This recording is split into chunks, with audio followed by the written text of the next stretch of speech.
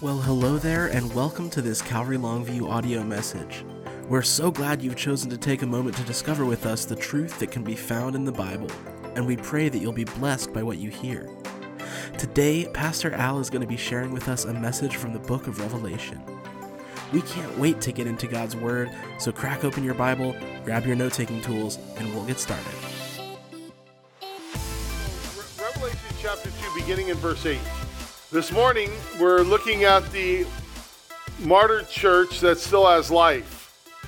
And the whole idea of going through the churches and the series of the seven churches, the letters to the churches in Revelation, was really because I think in the day and age in which we live, that we want to be cautious as our leaders ourselves, want to be cautious on what we're going through, what's happening in the church today. There's a big drift, a big pull, there's a lot of influence.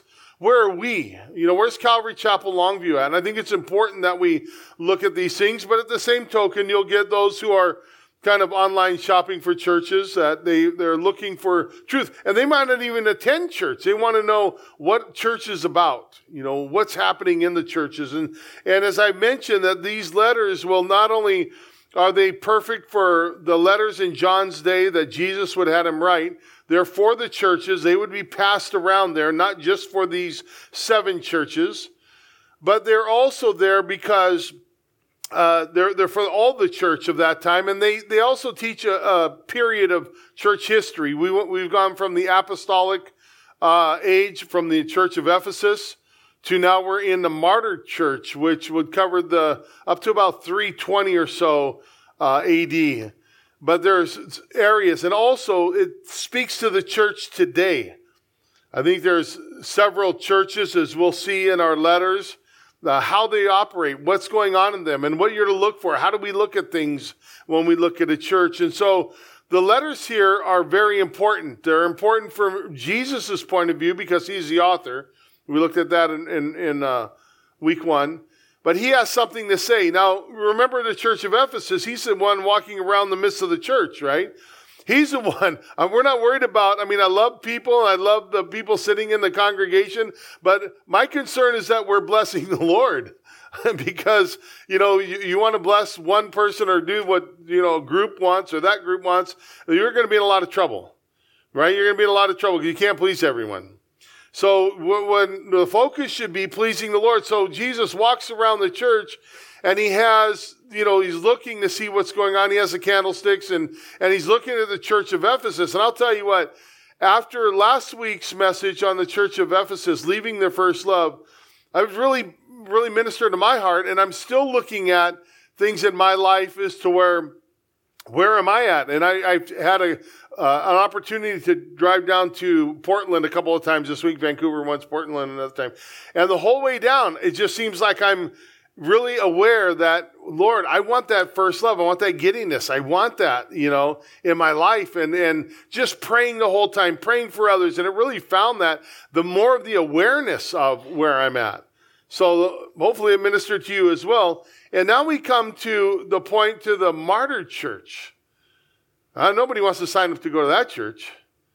It's just, but it is. It's the martyred church. And it's a church that Jesus identifies with very well, doesn't he? Because of things that he's gone through, the rejection that he's had. But he identifies with that church and he wants them to know what he feels about them and how he feels about what they're going through. So let's look at verse 8, the city itself, because they're the recipients of this letter.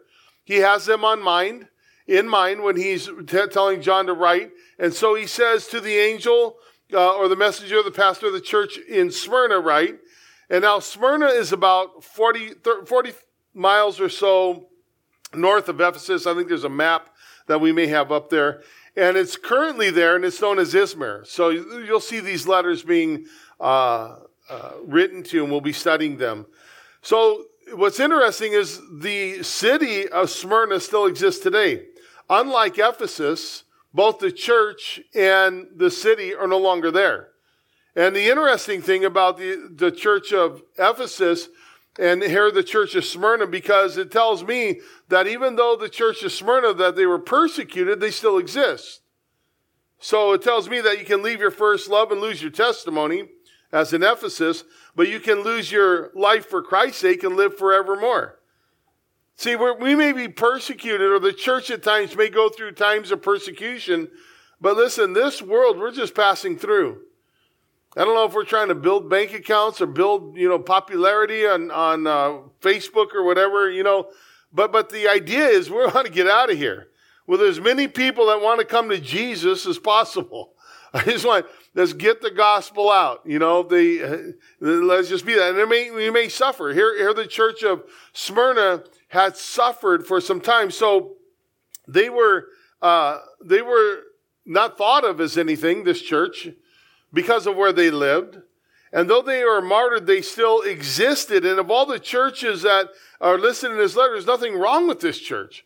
So just because you go through a hard time, you go through times of difficulties, there are times when people say, oh, you don't have faith, or you got sin in your life, or you got something going on. You're like, wait a second. How about just I'm walking with Christ and doing what he wants me to do? You ever found that there's going to be trouble in that sometimes? People, opposition? You want to be right on and on fire for Jesus? The first battle you have is with yourself because you're flesh. Well, the second battle you have is with everybody else because the judgmental thing of all of what's going on and this and that. So we have Smyrna here, and Smyrna means myrrh. It's an ingredient put in anointing oil, perfumes, or the things that are used for the purification of women or the gift. It was brought for a gift to the infant Jesus, or we use it in embalming fluid, but it had to be pressed out of a tree in order to be used. The Gospel of Mark tells us that Jesus was brought to him before his crucifixion, wine mingled with myrrh.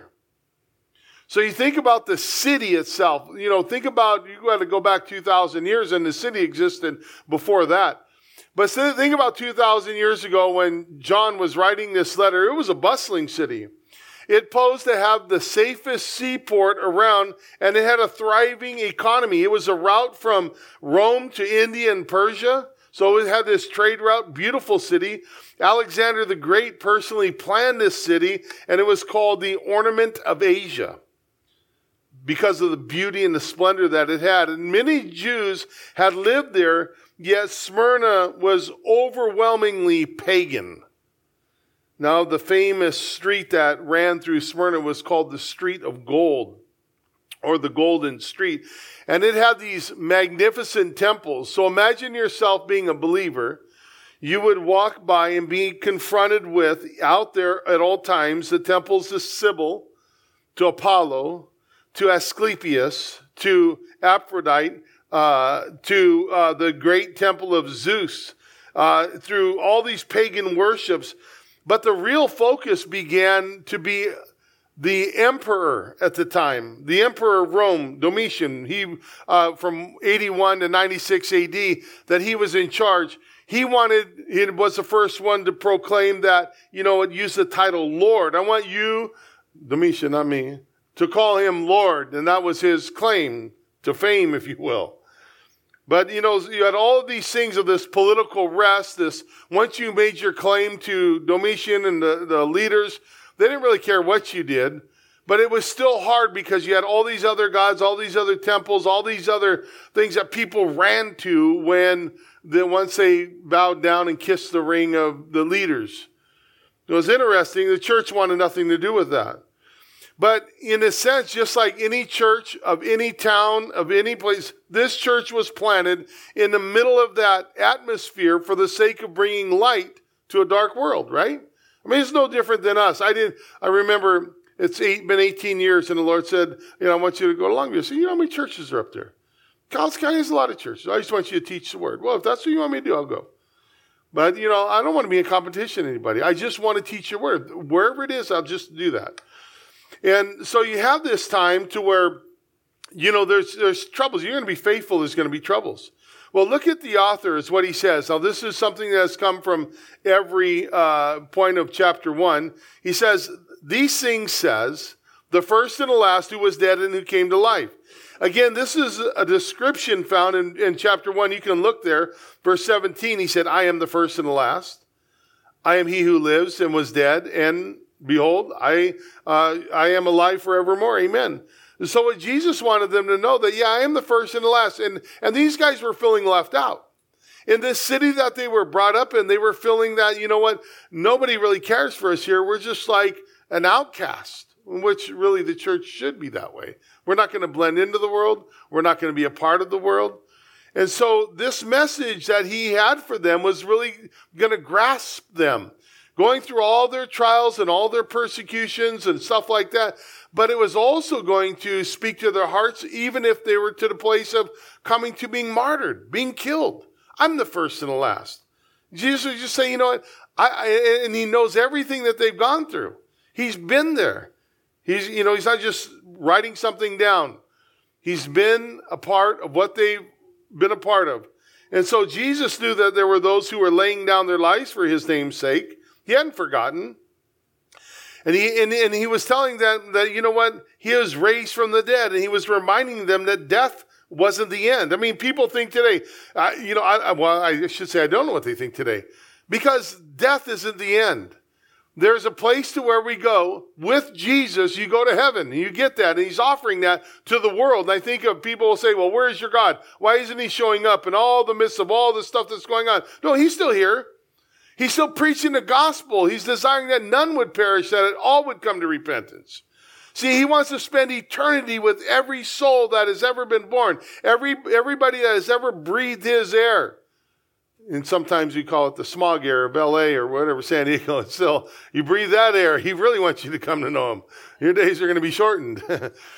But it's the fact that, he wanted these people to know. Persecution, remember what I've said this often, that for the church, this world is the worst it ever gets for us. It's the worst it ever gets. You think about the things that we go through and the things that, look at right now, we're going through churches being spotted out. You can't have fellowship, you can't do it, you can't do that. And I'm thinking, what has God said? Let's get back to what the Bible says. But so this church, we're under persecution. We have these, I believe even today, they're somewhat being segregated. The church is not being allowed to do what it's called to do, or at least being told it shouldn't do what it's called to do. So there's some persecution there. So this world is the worst it ever gets for us. If you want to stand up for the truth, you're going to find out that, trouble may await you. But for the unbeliever, this world is the best it ever gets. If you're watching online, you're here this morning, you don't have a relationship with Jesus Christ, you got to understand something. You got to understand that you need Jesus because there is an eternity. There is a heaven, there is a hell. And Jesus, as we just sang, he's the only way to see the Father. And so we have this time of understanding that he who was dead came to life. What a message. What a message that when we die, we don't die. That when we die, the Bible says, Paul says that to be absent from the Lord is to be in the presence of the Lord. To be absent from this body, to die is to be present with the Lord. It's wonderful.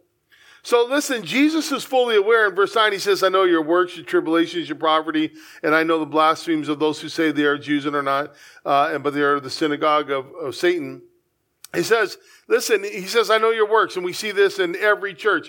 Jesus knows what's going on. He's telling the pastor that, but he's also to be reading it out because we're to read the book of Revelation. So as we read it, he knows every one of your works. And it's not a hierarchy. I don't sit up here thinking, well, I'm better than you. I got more than you. Not at all. I got my own problems. Don't worry about mine. Take care of yours. So you have this thing to where, he says, I know your works. And he knows every one of them. He knows everything about us. And he knows that this church, even under the persecution, that they serve faithfully. And then he said he also knew the tribulation. See, sometimes when we go through hard times, difficult times, because we're Christian, we go through hard times, we think, well, where's God in all this? Why isn't he around me? Why isn't he by me? I need him. He says, I know what you're going through. He says their tribulations that they had gone through was pressures or persecution or tribulation or trouble that they experienced while walking with Christ in this fallen, rejected world. It's amazing. So the tribulation that he's referring to isn't the great tribulation. It's the everyday tribulation, the everyday troubles that you go through. And it's trials that can come upon us, as we sojourn through this planet called Earth. I've said a lot of those things, a lot of those troubles, a lot of those people, they don't want to listen to you, or they give you flack for speaking the truth. Listen, I don't post a lot. You guys know that already. I don't post a lot on social media because I don't want to get into an argument. And it saves my face. You want to talk to me, come talk to me. But there were some things that I have said, and I'll probably say again, but I got to really be careful. So therefore, I just don't post. But it causes tribulation. Some of our troubles are self-implicated, but some of them, we have to realize, am I in trouble because of something I've done or some choice that I've made? That's not what Jesus is talking about here. He's talking about people that are standing up for him in these days. And he knows those troubles. He knows those troubles, and he's very aware of whatever's going on. So, many in the church have experienced hurtful times. When they came to Christ, speaking of this church in Smyrna, they would come to Christ, and they were kind of like signing their life away, kind of like the believers in the book of Hebrews. They would come together, and they would lose their jobs because people would, point them out. Oh, they're that church. They go to church. Oh, they don't believe this, or they're not down with us, believing what we believe, so they're just going to preach all day. I remember going in many years ago to the box plant in Portland where I started working when we moved up here. And they asked me, they knew I was a Christian. They knew that I was a believer. And then they had asked me, do you have any problem working with, heathen dog sinners? I said, no, I just came out of that world. I can identify. I don't identify with them, but I can pick them out real well. And they said, well, we also make beer boxes and blah, blah, blah, blah, blah, blah. So I'm not drinking it. I got to provide for my family. Let's do this. And they only made a small percentage of beer boxes, but it was a thing that they wanted to know where I stood. But when it came down to is, hey, where are you with this Jesus stuff? Are you for real? Are you going to be? Yes, I am.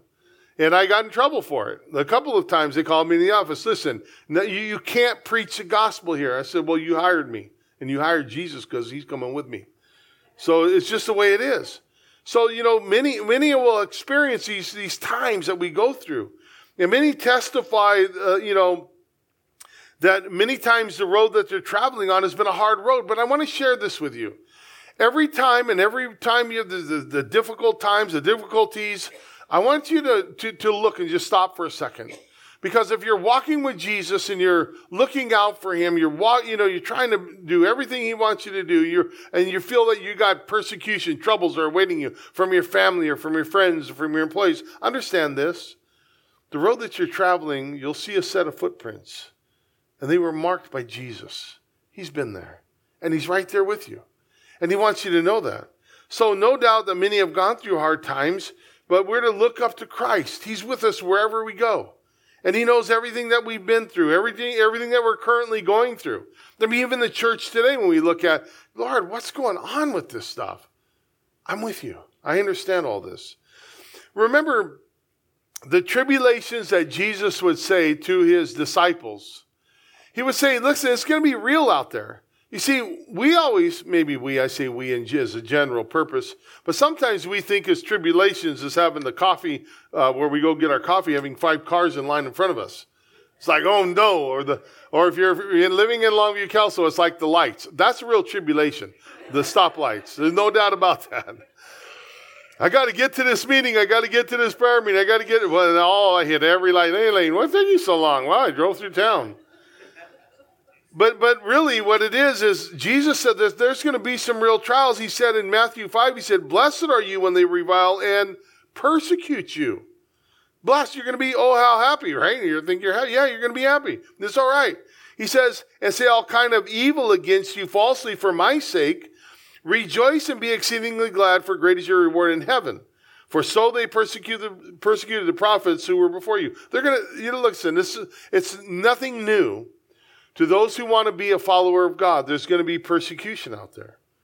And so these believers in Smyrna, because of the tribulation that they were going through, it was because they were willingly following Jesus.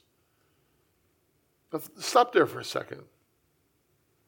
Think about your friends, maybe even your family, that you know that God has been putting something on your heart to say it to them, but you haven't been saying it. Why? Because you know the fallout. And you're going to say it in love. You're going to say it just with compassion and everything that you have. But you're going to say it the way that, Christ wants you to say it in love. I remember this, coming to Christ. I remember talking to my family.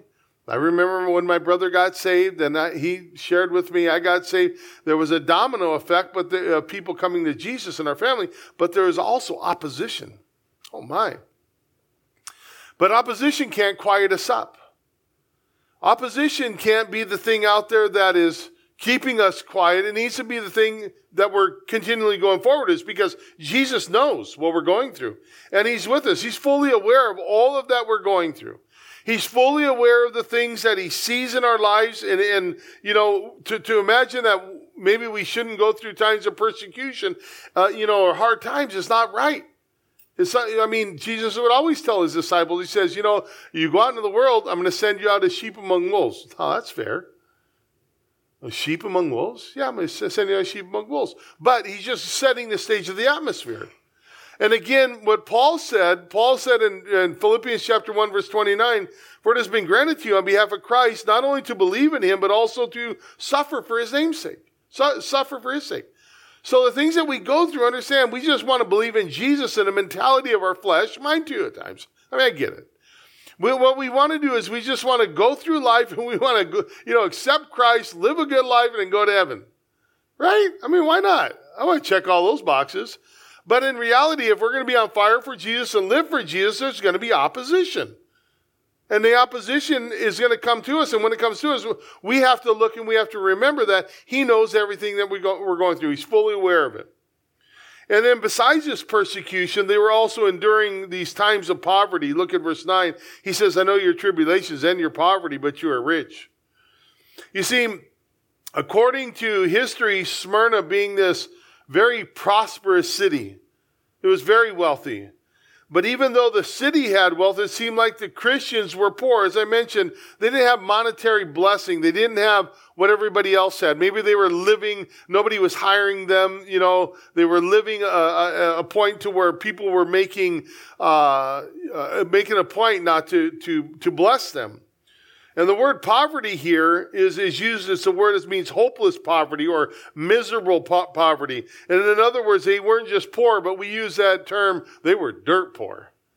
And that's what it refers to in a sense. But it seemed that they were being unfairly treated because of their allegiance to Jesus Christ.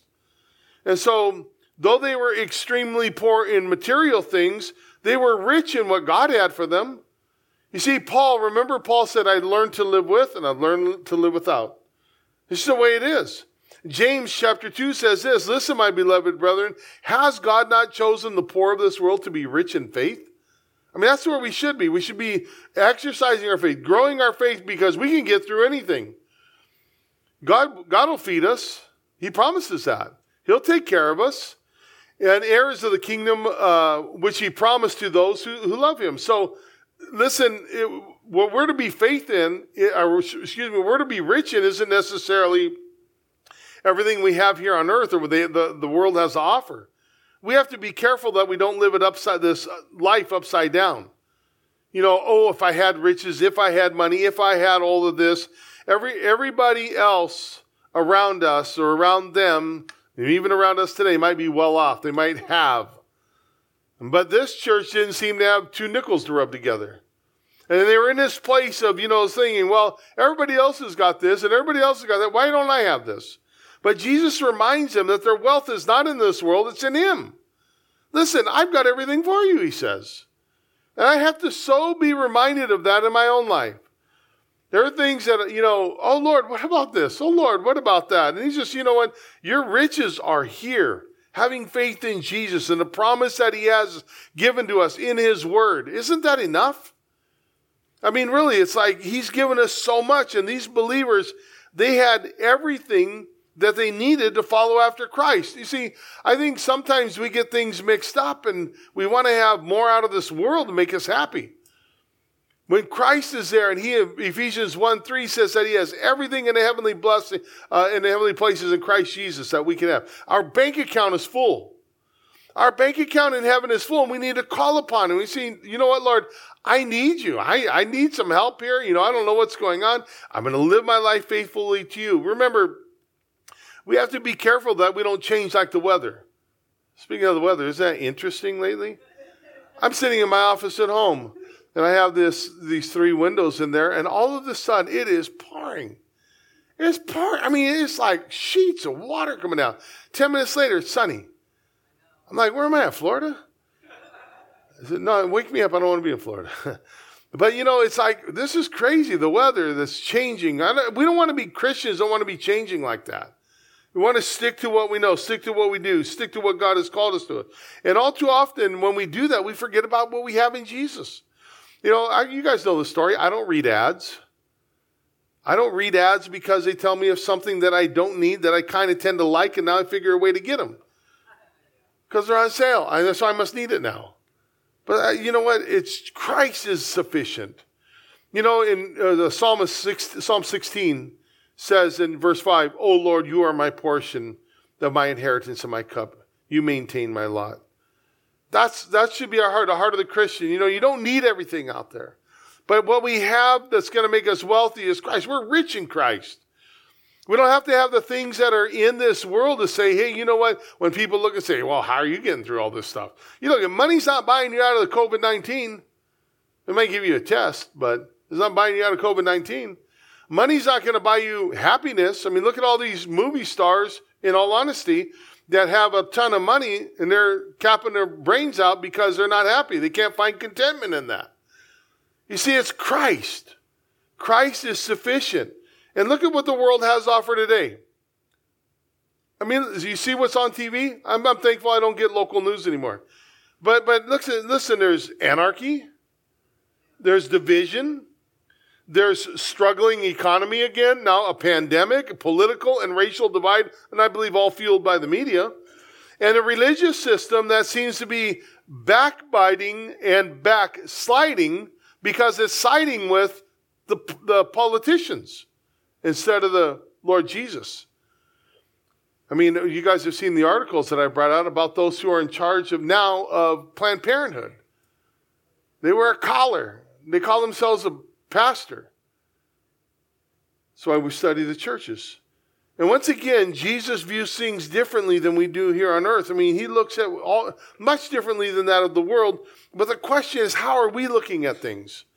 How are we looking at things going through what we're going through? How are we looking at things, going through this pandemic, looking at life even before, I don't even know what life was like before the pandemic has been so long. But I mean, it's like, what's normal? What's going to be normal? What are we looking to be normal?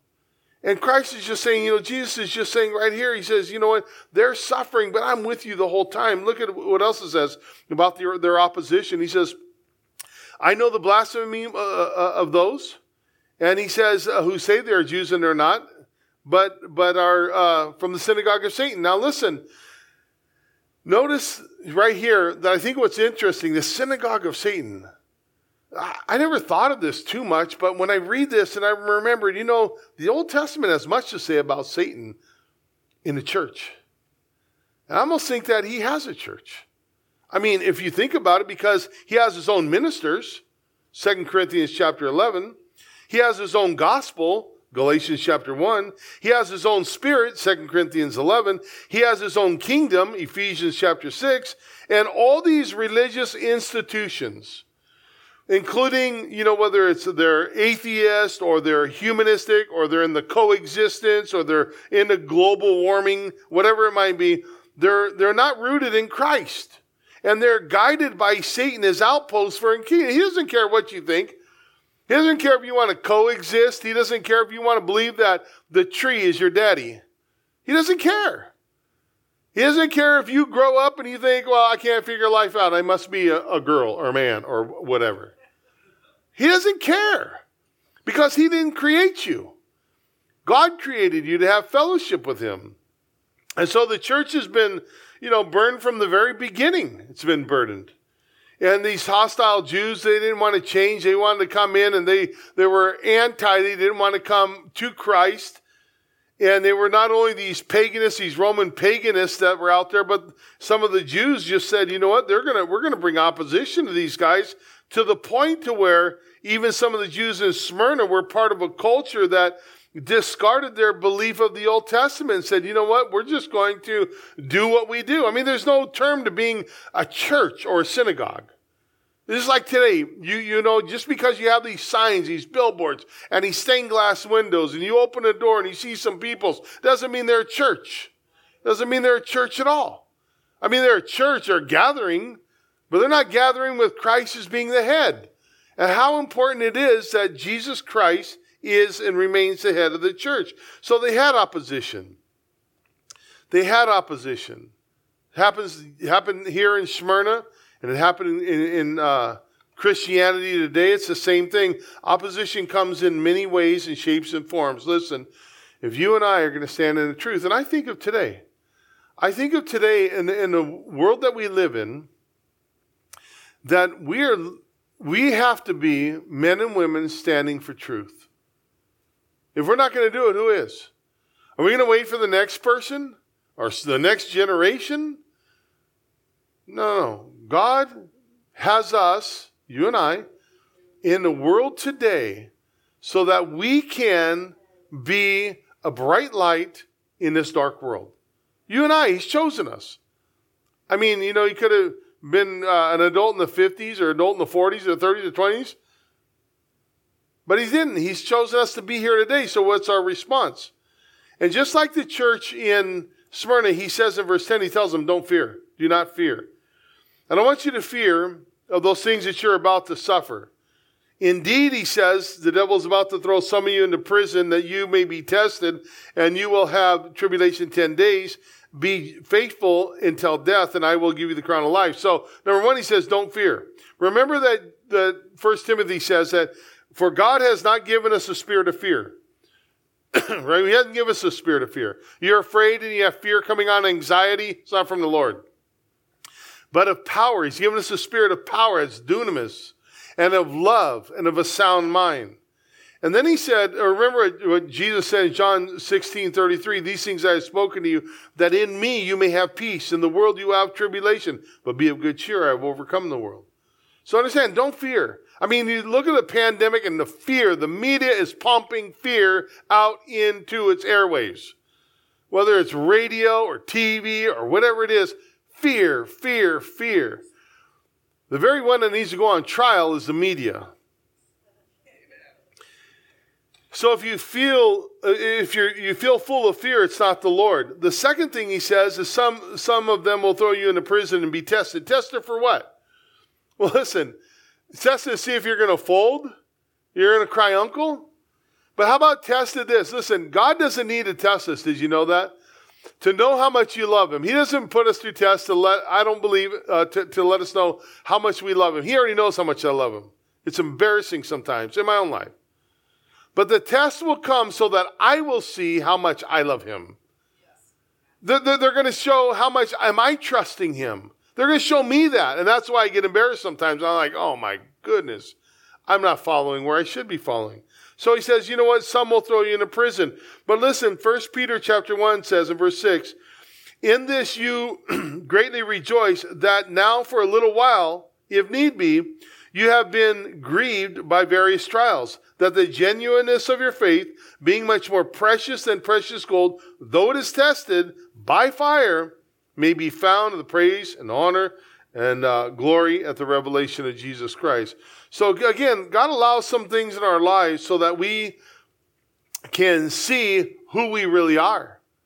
And we might be tested. There's some times that we are tested. And I can imagine what each of our hearts have been revealed, having gone through what we've gone through in the last 4 months. Has it been 4 months? 6 months? I don't know. I've lost track. But I know in my own heart some things that I've had to deal with. And then He says you'll be in tribulation for 10 days. This is the meaning of this is more than likely testing that it's going to be a short time. It's not going to be forever. God has set a beginning and the end for every trial that we've ever gone through. And our trial, as bad as they might be, they're just for a moment. And then He says this, though. Be faithful unto death. So even if a certain trial was to prolong, and it might be even unto death, understand that death doesn't separate that believer with Jesus. Death unites us. And so one day, even if we had to suffer unto death, we're to keep pressing on. We're to keep pressing on because heaven is right around the corner. And again, to be absent from the body is to be present with the Lord. And then he says in verse 11, he calls it off, he says, keep listening. He says, listen, he who has an ear to hear, let him hear what the Spirit says to the church. He who overcomes shall not be hurt by the second death.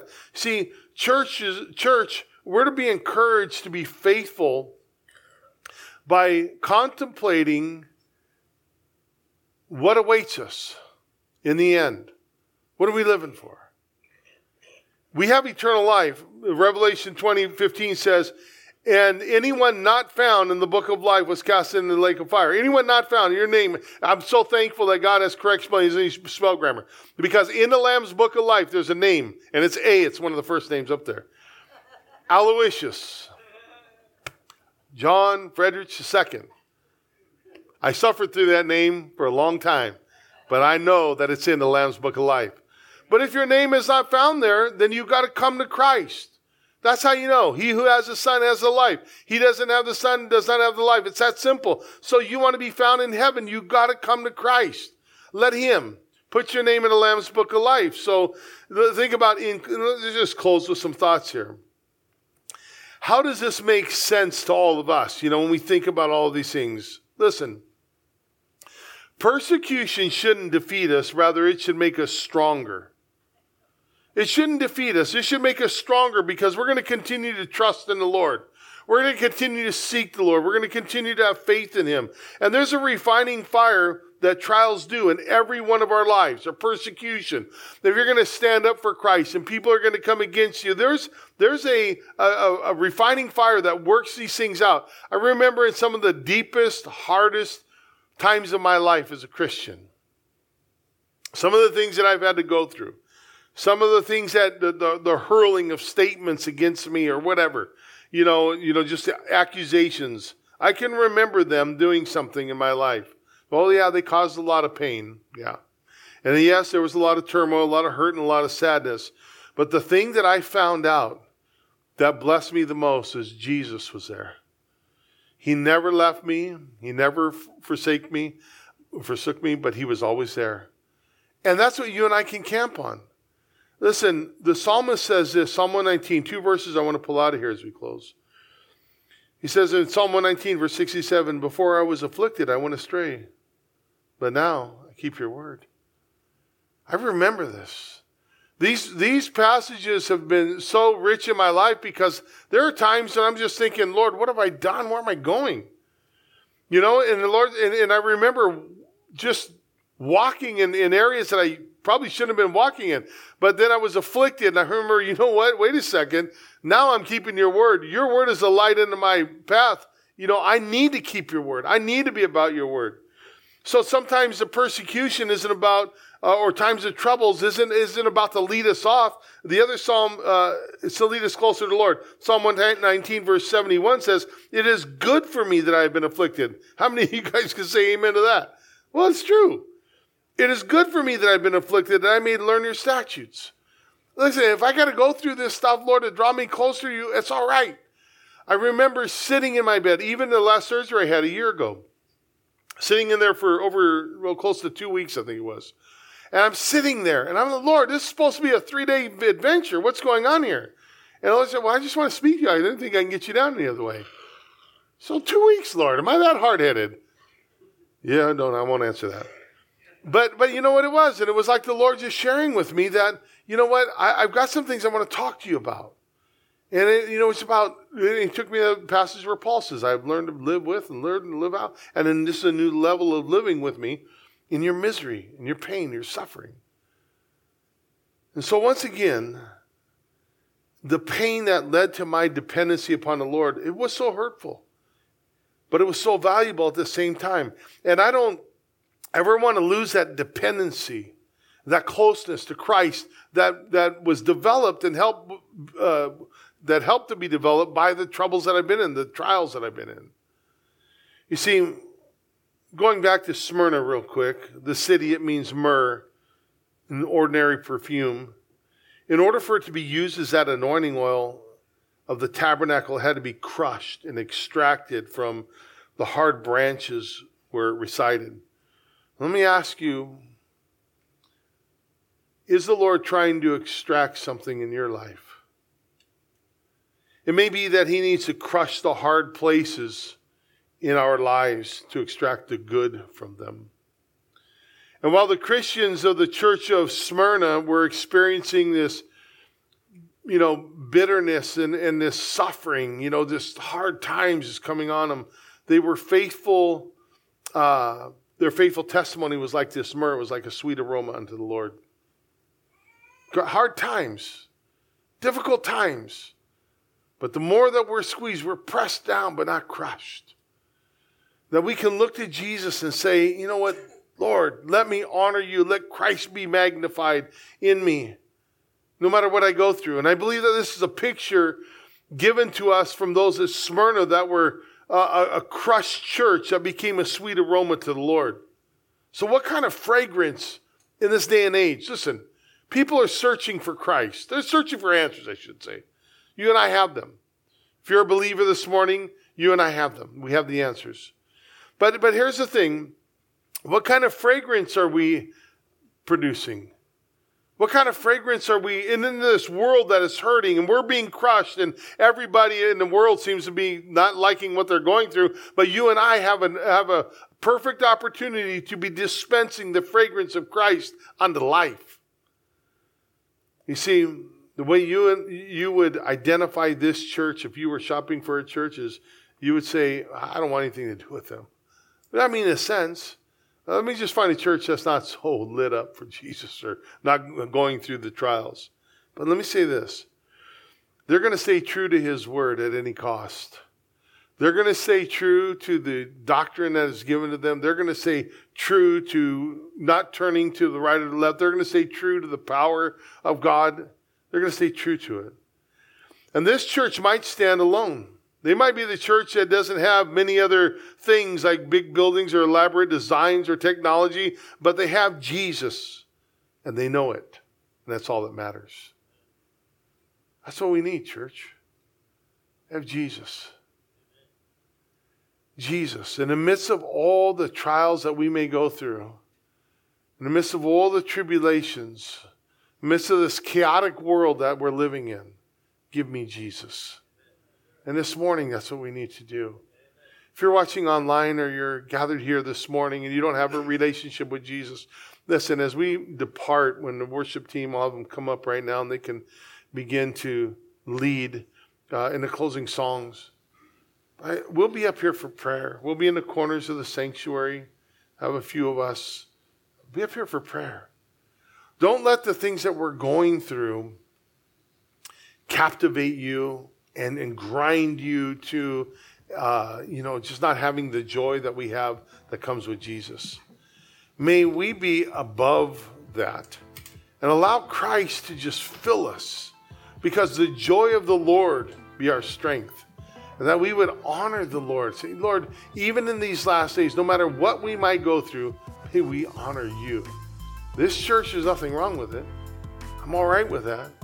I'm okay with the challenge. But Lord, help me to be faithful to you at all times. Let's pray. Father, we thank you for your grace. We hope you've enjoyed spending this time in God's Word, and our prayer is that you'll take it with you and apply it to your life.